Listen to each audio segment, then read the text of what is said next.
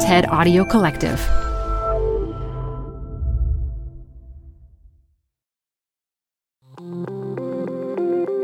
Hey listeners, it's me Dan, and thanks for tuning in to TED Climate. By 2100, the UN estimates that the human population will increase by 3 billion people. That means we're going to need about 2.4 trillion square feet of space to house them all.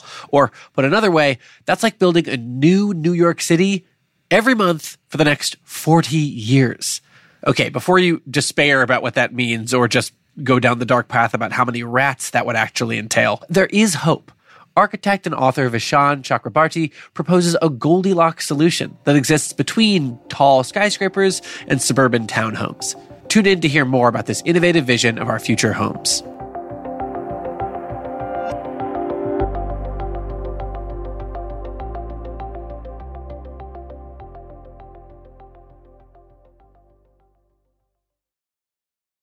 Canva presents Unexplained Appearances. It was an ordinary workday until... That presentation appeared out of thin air. Also, it's eerily on brand. Wait, did that agenda just write itself? Words appear, making this unexplainable case... Unexplainable? It's Canva's AI tools.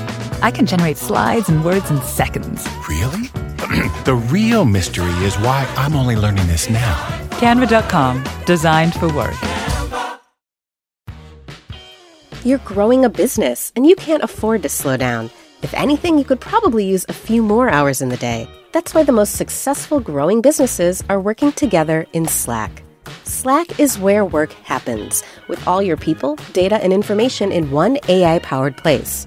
Start a call instantly in huddles and ditch cumbersome calendar invites. Or build an automation with Workflow Builder to take routine tasks off your plate, no coding required. Grow your business in Slack. Visit slack.com to get started. As a listener of this show, you know the climate is changing the way we live our lives in some big ways. I want to tell you about another podcast that can help you get your head around the crisis.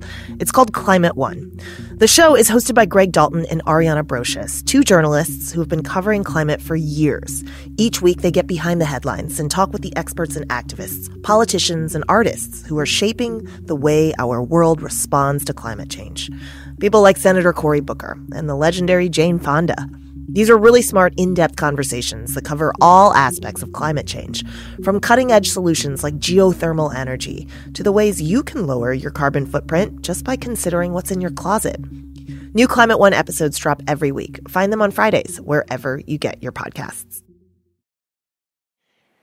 So I was born in India.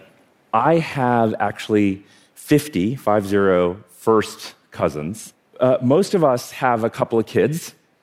And so all of this leads me to believe the United Nations when they tell us that by 2100, the world will have a population of almost 11 billion people. That is 3 billion more people than the planet houses today. To house all of those people, we need to build about 2.4 trillion square feet of new built space.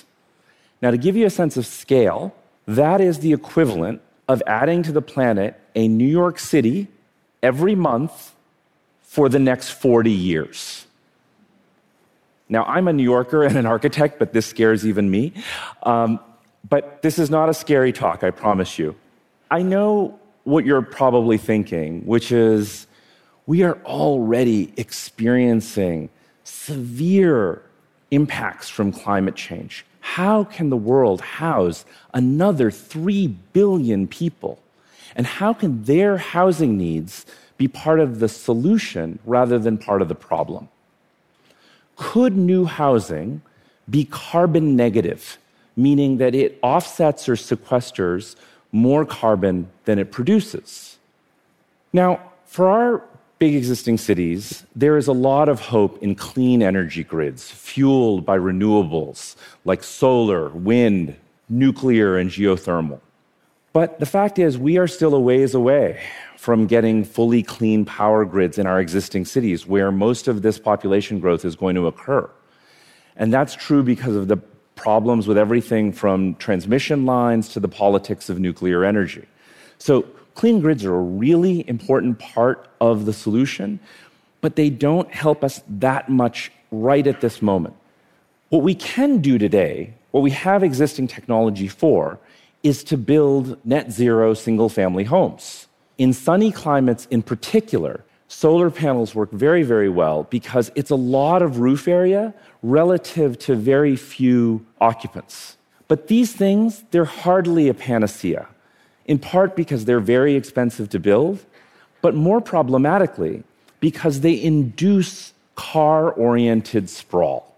And I don't care if the cars are electric or autonomous, sprawl is sprawl, and it leads to a loss of wetlands, a loss of forests, a loss of farms, and a loss of community. So maybe you're thinking, the right answer to house our coming building boom are towers. And look, I've actually been called Professor Skyscraper. I love a great tower, but the reality is we are very far away from developing carbon-negative towers. And the reason is towers are energy intensive to build and operate. They house a lot of people, which is great, but they have very little roof area to effectively use solar. And similarly, like wind turbines at the top, all of that stuff barely makes a dent. On top of that, most skyscrapers are built out of steel and concrete, which have a very high degree of embodied energy. Now, I hold out a lot of hope for a technology known as mass timber construction, which would allow us to build tall towers out of environmentally friendly and fire-retardant wood that's actually a carbon sink. But we are a ways away from widespread adoption of that technology. I also hold out hope for the idea that windows could harness solar power. But the idea that we have effective and affordable solar glass in the near future, that's even more nascent than mass timber. So for towers to really be sustainable, we need those clean energy grids that we spoke about, but we don't have them available to us today. So we have a paradox.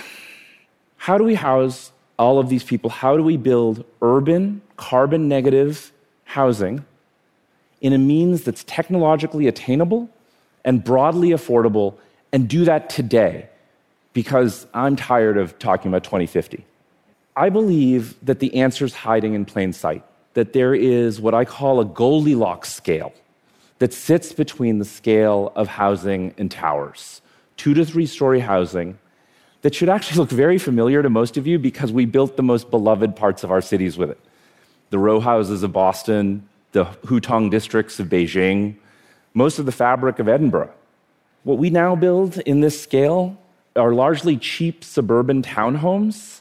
They're banal, they're not sustainable, they're not walkable, they're certainly not beautiful. But could they provide a hint, a framework for a human-scale way of solving this problem that is great for both the climate and our societies? This Goldilocks framework hits the sweet spot between the number of people it can house and the amount of roof area we need to provide them and their communities power. It can be built out of simple, local materials like wood or brick, both of which have relatively low embodied energy and can be built by local workers. And the solar panels up above could be supplemented with state-of-the-art battery systems that level out solar supply and user demand. Similarly, we can have electric, state-of-the-art air conditioning and heating systems, this exists today, that can create thermal storage. So what that means is it can produce ice or hot water off-peak for use on-peak. This housing could compost food scraps and solid waste and turn it into usable soils or protein for animal feed. And I think most importantly, this kind of housing could provide affordable, communal, equitable housing for communities in dire need of it. And I work with a lot of these communities, and I know how much demand there is for this out there. Speaking of communities, I want to emphasize that this is not a one-size-fits-all solution. This is a framework. It's a template. We can work with communities to make this housing appealing visually and socially, make it socially and racially mixed, integrate it into the lives of existing communities. And when it's built into our cities, what it means is that it's dense enough to support mass transit like light rail, express buses, bikes, that are networks that plug into jobs, schools, parks, and other daily destinations in our cities. This housing is compact enough that it leaves room for lots of trees and ground cover. That means that we can lower stormwater impacts. We can reduce the heat island effect. We can lower the demand for air conditioning. And for every family that lives in an apartment like this, it's one less house destroying farms and forests. Our collaborating engineers at Thornton Tomasetti have assured us that this is the lowest carbon footprint per person means of habitation, while also providing a sustainable use of land on our planet. I want you now to imagine with me that we deployed this Goldilocks framework in two places that I love dearly, New York and Calcutta. Very different places, but they have these big booming downtowns, but they also have these growing outskirts that experience a lot of sprawl. So they have sites that are near mass transit. But imagine if on these sites, we, instead of building sprawl, built this Goldilocks framework. Now, that would manifest in two very, very different ways, different materials, different cultural expressions, but it would give us carbon-negative, transit-rich, joyous places for people to live and raise their families. Now, you may be thinking, so this is his big idea? Small-scale housing, solar panels above, light rail below, known technologies throughout, all organized into these affordable green neighborhoods? Even if you believed me that this was carbon negative, how many of our 11 billion people could this possibly house? It's such a modest model. Well, it turns out if all of us lived at this scale, all 11 billion of us would use up a landmass equivalent to the size of France. Now, I have a feeling that the French don't want us all invading their country.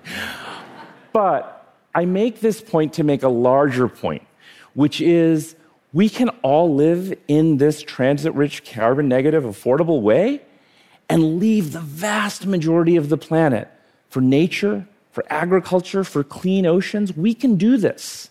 We know that residential energy use is so voracious that this model offsets so much carbon, it actually more than offsets all of the cars in the world. The impact of this would be staggering. So yes, we can go to 11 billion people. We don't need to fear our neighbors. We don't have a lack of land or technology. We just have a lack of vision because the answers are hiding in plain sight. Thank you very much.